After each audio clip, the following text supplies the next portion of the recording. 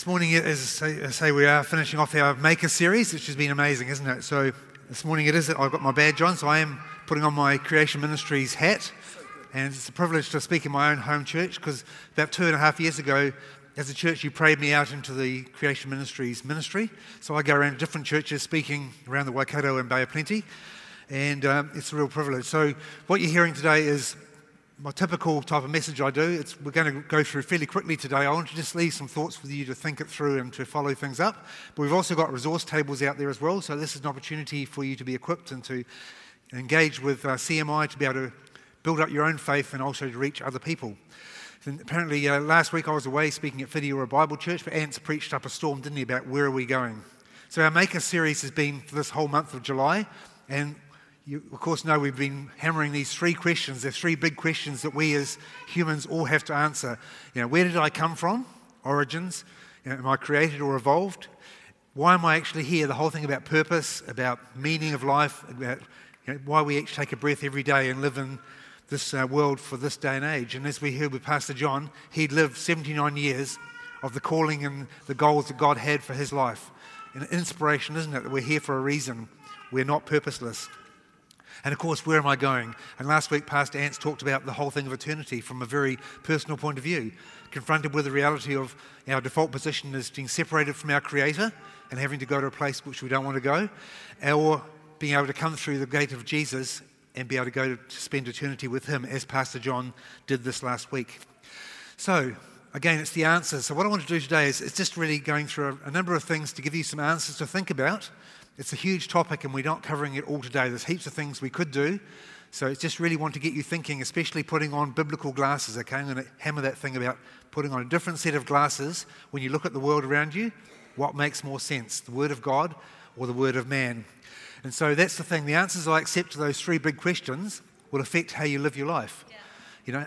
Am I loved and accountable to a God who gives me relationship, or am I just evolved pond scum? I can make up my own rules and there's no real purpose. So there's big stuff here. But I've got a really, really important question for you today, okay?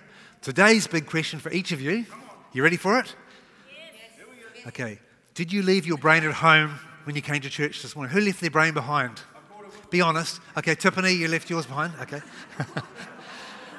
Well, a lot of people would say, here you are, you're sitting in church. Why are you following these myths and legends? Why are you wasting your time on something that we know science has proved wrong? You're just living in a fairy tale. It may provide some comfort and a crutch, but it's not a faith. It's a thing that actually doesn't stack up to reality. You hear that sort of things? You guys are disconnected from the real world. You're not, living a real purpose and so on. So, yep, I think something in there, hopefully. Not much here, but inside a brain. So I'm glad you brought your brains this morning because we're going to need them. Okay, you ready? Let's do this.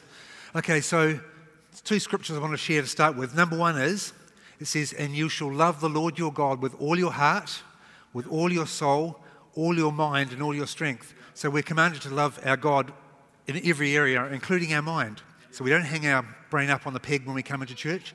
We're to engage with Him and have a rational faith. It's not an empty faith that doesn't have evidence to back it up. Okay, so it's really important to love the Lord in every way, with your heart, soul, mind, and strength. And the second one is, every one of us, that's all of you and me, the church as a whole, if we love the Lord, we are commanded that we are to, number 1, honour Him as Lord, because He is the Creator, He's our Saviour, and it's all about Him, isn't it? It's about Jesus. So I do my creation ministry stuff. It's not so much about science, creation, evolution. It's about honouring the Lord and giving a reasoned faith type answer. So we're called to give a defence for what we believe. Our testimony about why I believe what I do, how Jesus has changed my life. That's really, really important. And also when people ask questions, we need to be able to point them to things that will help them in their walk with the Lord and why they should trust the Bible. And we always do it with gentleness and respect. It's really important. Don't Bible bash and point in a condemning way. We link with people, we love them, and we come alongside them in Christ-like love. Okay, so that's a commandment. So this is what ties us back to CMI. So I've got a 2-minute video clip which says a lot more than I can say in 2 minutes about why CMI exists, why I do what I do, and why I'm speaking about science this morning. Thanks, Kristen. I'll sneak in here. Okay, good to see you.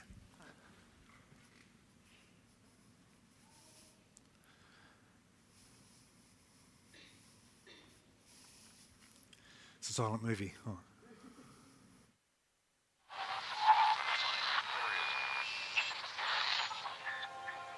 Our ancestors understood origins by extrapolating from their own experience. How else could they have done it? Then science came along and taught us that we are not the measure of all The things. simplest explanation is, there is no God. No one created the universe, and no one directs our fate. You and I are the product of billions We share a of common years, billions ancestor of years. with chimpanzees. This animal eventually became human.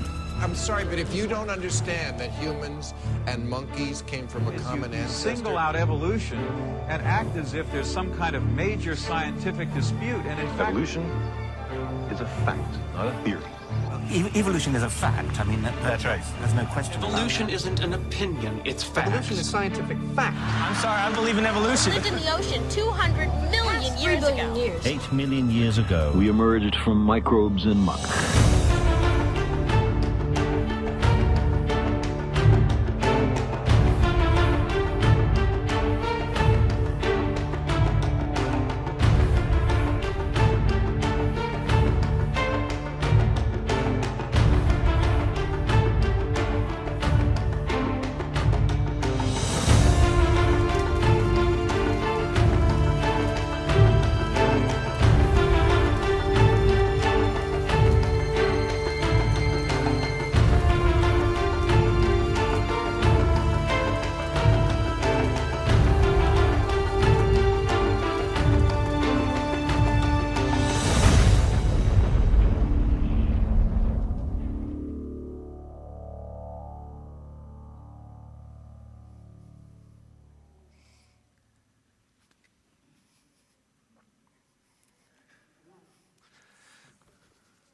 Okay, so that's a quick summary of why we do what we do. So we're called to engage with a culture that is really disconnected from our biblical roots, isn't it? Most people these days, as we talked about 2 weeks ago, believe that we're just here as a result of millions of years of evolution, that God's not behind the whole thing. So CMI, I do represent Creation Ministry, so we're a non-denominational donation-funded ministry that was founded in Australia back in the 1970s and has got offices in 7 countries around the world. And recently in Auckland we moved to a new office in Onehunga, so we've got a bookstore and so on in Onehunga, which is fantastic. So our mission is very, very simple. It's to equip the body of Christ, to equip believers to reach out. So we don't necessarily go out and do reaching out to skeptics and atheists. That's what we're called to do, to reach out to our neighbours, our workmates and so on. And so CMI, we support the effective proclamation of the gospel. So it's really important to know that the gospel is the core of it, isn't it? And we do that by providing credible answers to the reliability of the Bible, in particular its Genesis history, because as I talked about 2 weeks ago, Genesis is the foundation of all our doctrine we believe. The whole thing about why there's death, suffering, marriage, who we are as humans, all that sort of stuff comes from Genesis. And so how do we do that? So we are a resource-based ministry. We've got a various range of resources. And what actually, because this is quite a graphic type thing, I might stand down here so I'm sure you can see okay each of the slides. So number one is our website. Website is very, very hard to remember. You ready for it? Creation.com. That's all you have to remember. Do you want to just make sure you're awake and the brains are connected? Do you want to say creation.com? Creation.com, okay?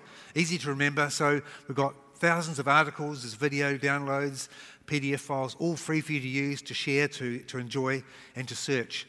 Got a powerful search engine. Put in your difficult questions, whatever it is, radiometric dating, why do bad things happen, the Ice Age, dinosaurs, whatever, and there's heaps of articles for you to enjoy and share. Number two is we also have our Creation magazine, which I'm going to just promote towards the end. This is a powerful resource. It's our key printed resource. Comes out 4 times a year, and we've been getting it in our house for about 25 years. And I think our young cooklets, this has been influential, isn't it? And as for us as a family, realising we can have Bible-based stuff that really builds up your faith. And we also have an email that comes out once a week. And I really encourage you, if you'd like to connect with CMI, we're going to pass clipboards around shortly so you can sign up. It comes out once a week. It's called Info Bites, and it tells you about events that are happening in our area for CMI. But more importantly, say something happens like we see here, the Christchurch mosque attacks. How do we as Christians deal with that? What biblical-based answer can we give to the world that's screaming out for answers. And so within a week or so, there was a CMI article came out on the mosque attacks, and really, really powerful, Bible-based, gracious, but truthful thing on how to respond to that sort of thing. Maybe a new fossil's found. Evolution has proven again what was actually found, what was the science behind it, and what was philosophy. So articles coming out all the time that connect with current events. So when the clipboards come round, if you'd like to sign up, just put your name and your email address and put your phone number in. The phone number's there as a backup. If your handwriting's like mine, a little bit scrawly, you can't read the email address, the phone number is the plan B to be able to sign up to get to connection with you. And the postcode just allows us to target emails to your different areas, which for us, of course, is Hamilton, Waikato. Okay, so they're our main resources. But I talked about 2 weeks ago, I talked about the whole thing, more theology about if God used evolution, what does that say about God's character? Jesus and all the New Testament writers believe Genesis as being real history. So if we're told it's just myth, the metaphor, then what does it say about Jesus? So I gave all the theology 2 weeks ago, and today I want to go about, what about the science? Okay, so you ready for some science today? I said, I'm an electronics engineer and I'm one of these nerdy types. I love science, I love technology. So I want to just quickly go through to get you thinking again outside the square of what we're told. So what about science? So there's two types of science. The science that gives us our data projectors, our internet, our medicine, our air travel, all the amazing things that we enjoy these days comes from what we call operational science. And that's the real science that comes up with an experiment. You do a series of tests, you disprove your hypothesis, or if it passes scrutiny, you do the test again, and you can repeat it over and over again. So it's testable, observable, repeatable, round and round. That's how real science, the science that put Apollo 11 on the moon, that sort of thing, came from operational science, the science we enjoy and are blessed by every day. That's the sort of science I love. We also have a different type of science. So this is done in the present. The second type is, I've got a fossil here. Okay, so I found a fossil. I've actually got 3 fossils here which I'll pass around. Now, some people think I'm a fossil, but no, this is a real fossil, okay? So I'll get past answers, pass these around. So you can each hold a real fossil. And a bit of petrified wood is always good too. That's a fossil. Not as exciting as a crab fossil, but... Okay, so I found a fossil. It doesn't have any tag hanging on it saying I'm X years old. It doesn't say anything. It's just a fossil.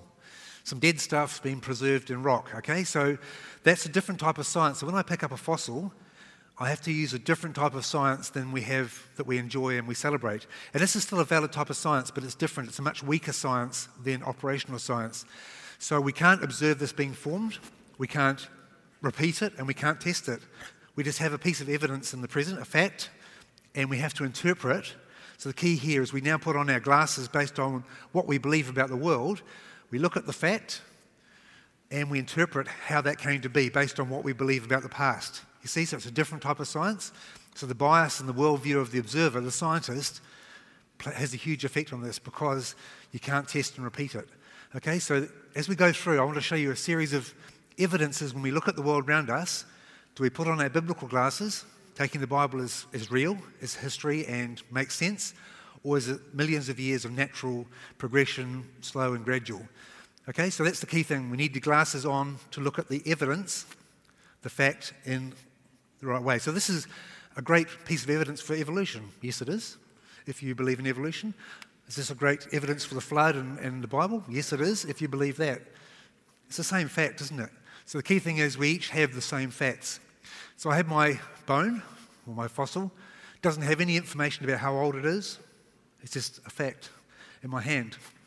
So how old do you reckon this is? You're all looking blank. I know you brought your brains today because you said, we don't know, do we? Now, I know those crab fossils are supposedly 62 million years old. That's the assignment that they've been given. But when we pick up a fossil, we don't actually get anything. We have a fact, I can weigh it, I can x-ray it, I can drill into it, but it doesn't tell me how old it is.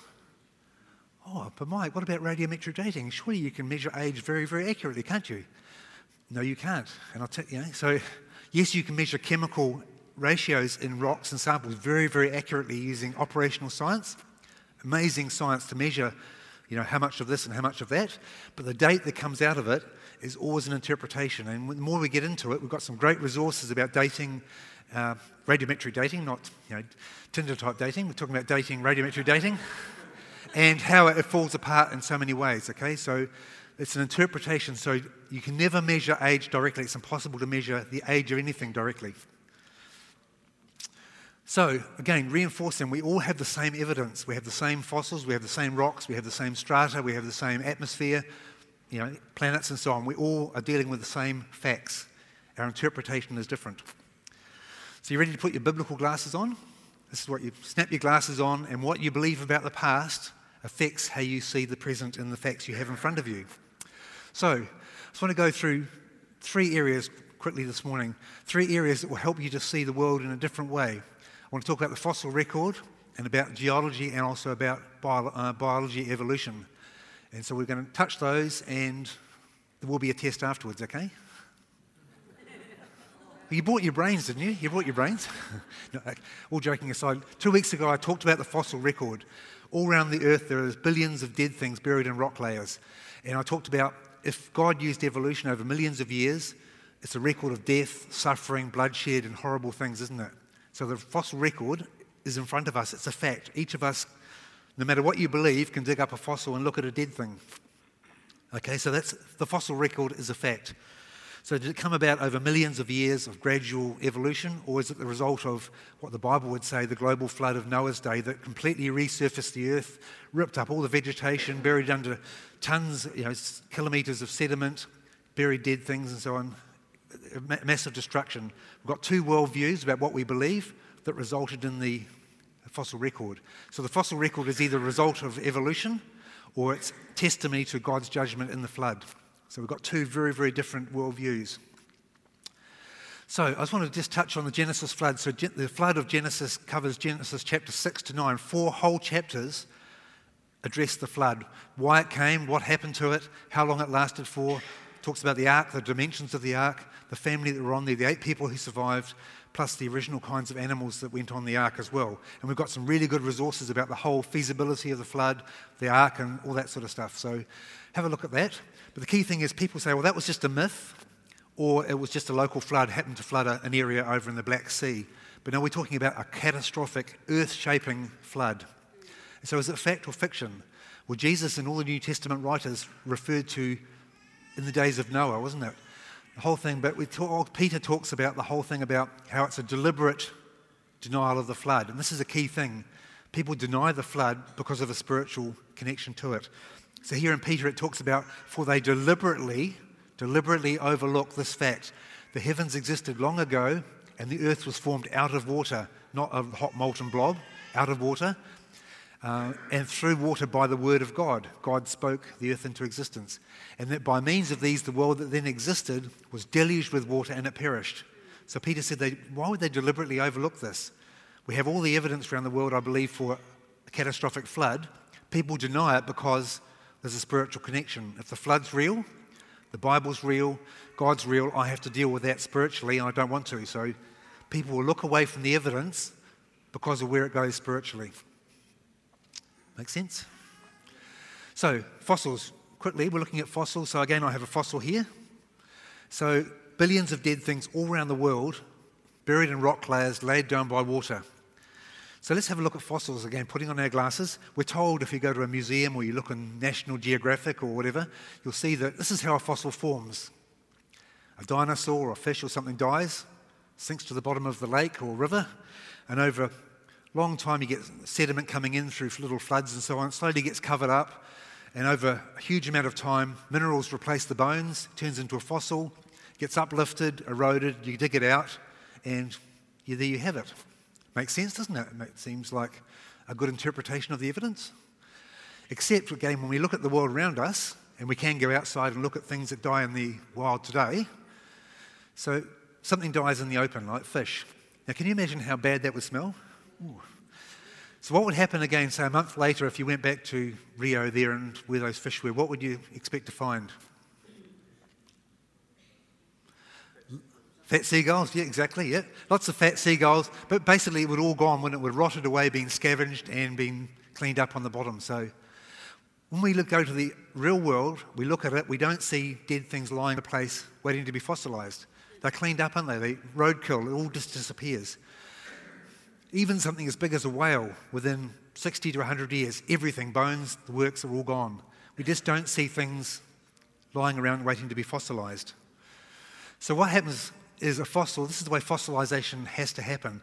Something has to be buried quickly for it to become a fossil. So here we have Freddy Fish swimming along, enjoying his day. Everything's going great. He's happy. And suddenly there's a great underwater slump, an avalanche of turbidity current of mud and silt come down and cover poor little Freddy up. And sadly, he's dead. He died. Okay. But you notice what's happened. Freddy is dead, but he's been cut off from oxygen, from bacteria, from scavengers. And so that's where mineralization can happen, and he turns into a fossil. So whenever you see a fossil, something had to be buried quickly to be preserved. Like his dentures? Yeah. Okay, so whenever you find a fossil, something's had to be buried quickly to be preserved. So when we look at the real world again, we dig up fossils. For example, this is a famous fossil from Germany, a fish eating another fish, engulfed in that process. Or even here we have an ichthyosaur, which is an extinct marine reptile. And this one is a female, and she was covered up while giving birth to Junior. And that's amazing. Look at the detail. It hasn't fallen apart, hasn't been rotting and so on. It's been just covered very, very quickly. And scientists have now made fossils that look indistinguishable from fossils you dig up within one day. Now, even I'm shocked at that, but using the right conditions of clay and sediment, a little bit of light warming and pressure, you can create fossils within a day. And these are secular scientists, and this is in science, in paleontology. It doesn't take millions of years, does it? It just takes the right conditions, and you end up with a fossil. And we're always told it takes tens or hundreds of thousands of years. No, biblical glasses make so much sense. The number of fossils we have around the world and how many are so well preserved. Whole fossil graveyards, aren't they? Amazing. All right, moving along. What about stalactites, stalagmites, cave formations? Again, we're told it takes millions of years or hundreds of thousands of years, drip by drip, slowly making these formations. Well, this was actually a copper mine in Wales. In just 1903, it was closed. And so all those formations are formed in about 115 years. So where's the millions of years? You just need the right conditions, don't you? And after the flood again, you would have had vast amounts, kilometres of sediment, of wet sedimentary rock oozing out minerals and water and so on, forming formations and caves very, very easily. And then things slowed down, dried out to what we see today. See, the key is not the past, it's actually what we see today is what they say is the difference. Now, this is an amazing thing that some of you may have seen. So here we have Dr. Mary Schweitzer, again putting on our glasses about the real world. She's an amazing scientist, digging up stuff in the real world. And they found a big Tyrannosaurus Rex skeleton in Montana. And this was too big to lift the femur, the thigh bone out by helicopter. So they broke it in half, had to take it out in two halves. And when they broke it open, it was like, oh, it smells bad. And inside, it was still unfossilized. It was still marrow and stuff inside the bone. So they actually took some of them back to the lab and tested it over and over again. And they found recognizable blood cells still in this dinosaur bone. Now, Desma, many of you may know, she works across the road at IDEX Laboratories studying animal blood for her job. And blood, even over a weekend, things start to fall apart. So that blood vessels could maybe last for years is amazing. Hundreds of years, really amazing, even back to the flood or whatever. But millions of years, 65 million years for blood vessels to last? Nope. But see, they can't let go of the millions of years because if they do, evolution is not tenable. But we're finding more and more all around the world now, soft dinosaur tissue. They're finding bones and things that have soft tissue, stretchy tissues. They can't be millions of years old. It just doesn't stack up. See, biblical glasses makes really good sense. Millions of years doesn't. Okay, I just want to quickly touch on geology. When we again look at the world around us, we look at again, talking about a global flood, think really, really big, okay? So here's me in the Grand Canyon. Yes, that was me. The Grand Canyon, of course, is full of rock, heaps of rock layers like a layer cake. Many places you see these areas where these areas of rock go out for hundreds of thousands of square kilometres. And you'll see that line between these two rock layers. They say there's 10 million years of missing time between those layers. But where's the erosion? Why isn't it all eroded and crumbled and little gullies and soils and stuff in it? So where's the missing time? It's just not there, is it? So what's the evidence for the 10 million years of missing time? What about folded rock? You look at road cuttings. What about this one in Canada here? Look at the size of the truck at the bottom. all that rock laid down with no erosion between the layers, and then the whole lot bent up with no cracking, and then the only erosion you see is on the surface. So why do we look at road cuttings, you look at mountain ranges, you see these layers of sediment laid down into rock, and only the top is eroded? Biblical glasses, flood, it makes sense, doesn't it? Doesn't make sense slow and gradual at all. Even coal, I talked about all the vegetation before the flood ripped up, huge floating mats. Some of it was buried under sediment and pressed down, compressed into coal. All around the world. Again, where's the erosion? Where's the vegetation? What's happened? It just looks like pure silt between layers of coal all around the world. Coal is a great testimony to the flood. Again, biblical glasses make so much sense, doesn't it? We're talking a really, really big event. And what about erosion? Monument Valley in the States. Talking of hundreds of thousands of square kilometres completely stripped of all the soil and so on, and only these hard plugs still left sitting up. Why are they still, after millions of years, still there? Even though the rock's harder, it should have gone a long, long time ago. And where's all the other sediment gone? Where's the evidence of it? If it was just floods and stuff washing it away locally. Again, biblical glasses, we're talking continental-wide erosion as the water drained off the continents after the flood, as the land came up. All right, so again, we're racing through it, but this is a new book that's just come out about 2 or 3 months ago. It's out on the table there. This is a really good book. It tells you about how deep time came in, what the scientific thinking was, how it's affected the church and the Bible, and what the evidence for deep time is and why it doesn't stack up. So it's a really good book, very easy to read, well-written book to equip you about why time is so important. Also for you young people, these are both Exploring Geology and Exploring Dinosaurs, are two books with exercises. They're really good, exciting science books for young people, engaging them into thinking biblically and looking at the world around them with biblical glasses on. Okay, I just want to finish off with one last section. I'm coming back to this thing about evolution. Okay, so we're told that evolution's everywhere. We see so many examples for it. How can you deny evolution when we see it happening over and over again all around us? So there's 3 key things even in Genesis. Genesis is a history book, so it makes 3 major claims that should be able to be falsified easily using modern genetics. Number 1 is that all of us came from 2 original people. Adam and Eve, effectively clones of each other. So genetically you have a very, very bold statement. Adam and Eve are original ancestors, diversifying out to us over the time since then. In the flood, the whole world's population then was wiped out except for 8 people. Noah and his wife, Mrs. Noah, and then 3 sons and their wives. Okay, 8 people. And so we're looking at that. That's another major statement.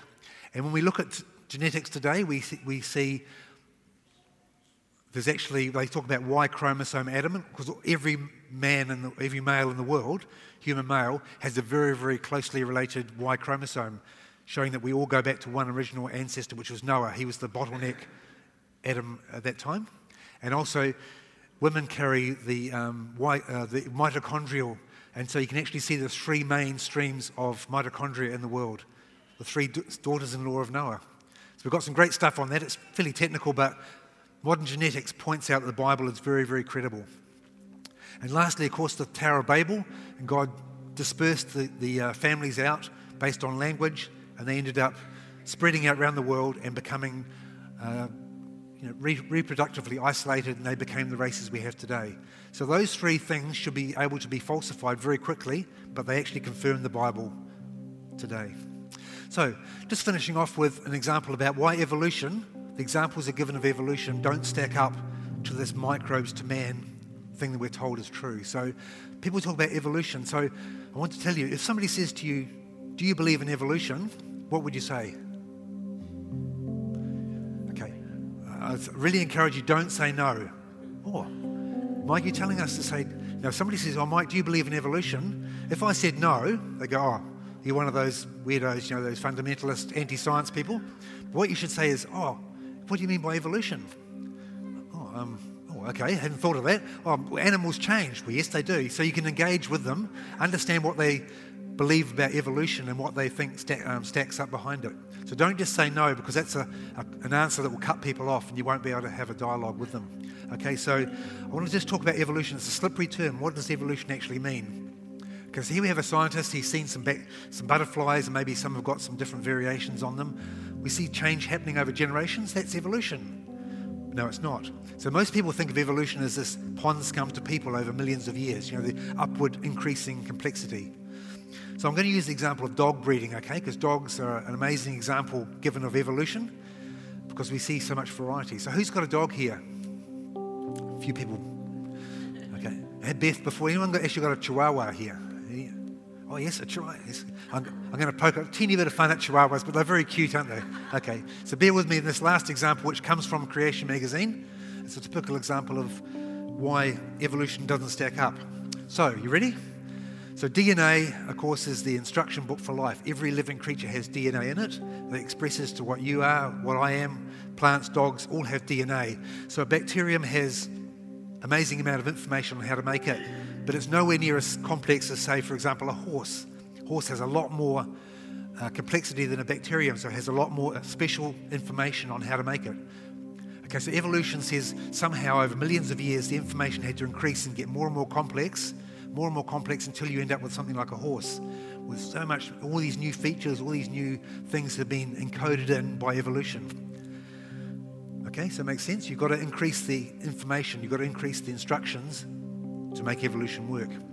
So if we look at dogs, so here we have these little dogs, they're very cute. So these things on their chests are just a symbol. They're not really biologically accurate, but they're genes for hair length.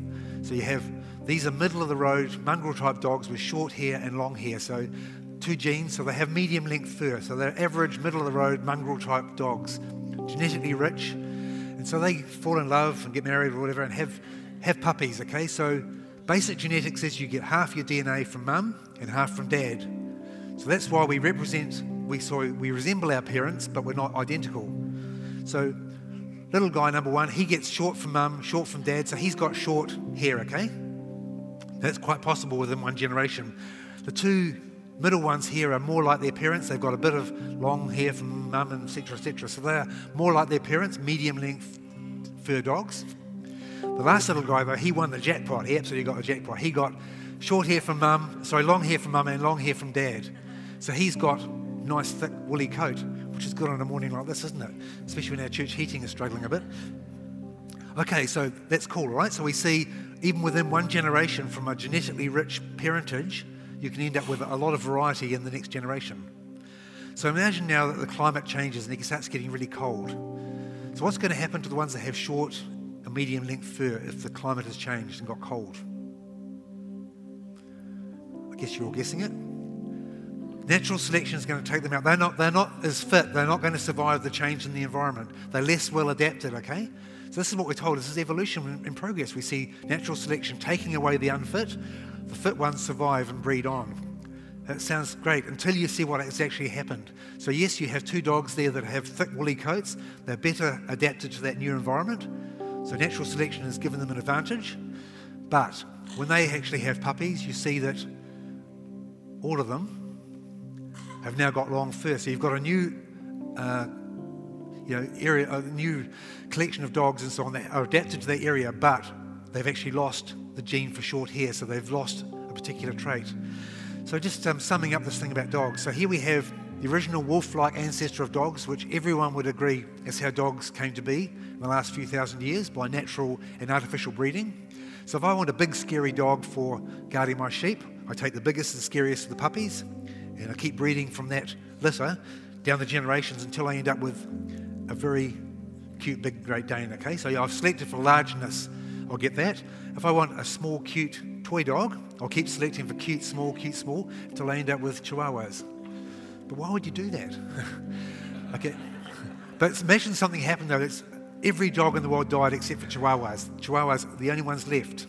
You can see now there's no going back. You can never breed Chihuahuas and go back to anything else. You've lost so much variety, haven't you? See, again, so we see huge variety, yes, but it's downhill. We've lost so many traits. That's why evolution upwards doesn't work. Every example of evolution given, something's been lost.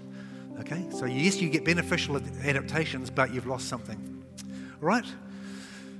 So I just want to finish up again with, before we pass back to Pastor Ants to finish off, So Creation Magazine, we're not going to pass the clipboards around. We've got them out there. If you'd like to sign up, really encourage you to look at this for your family. It comes out 4 times a year, 56 pages, no ads, a brilliant resource for your family. And if you sign up, you get 5 digital subscriptions as well to share with people. So it comes out 4 times a year. If you go for 1 year, you get a free back issue. 3 years, you'll get 2 DVDs to go with that as well. So sign up out there, take the coupon to Desmond, and she'll help you out with it. We've also got, there's the clipboard there. I really encourage you to look at this answers book. 60 of the most asked questions are answered in this book. A brilliant resource for your family. We've also got a DVD pack, more resources to take you on further. We've got more advanced scientific evolution's Achilles heels, written by PhD scientists. A youth magazine, really encourages young people to get hold of this magazine. It's taken from Creation Magazine, collated together for young people, young adults. Children's books, we've got some great resources for smaller kids, and a whole range of free tracks out by the door there for you to take away and to enjoy and to share with other people. Okay, so it's been a fair rush of stuff, but I just want to get you thinking. Think biblically, get yourself equipped and engage with the culture and have your own faith built up and be able to pull down strongholds that hold people back from believing in God and having eternal life.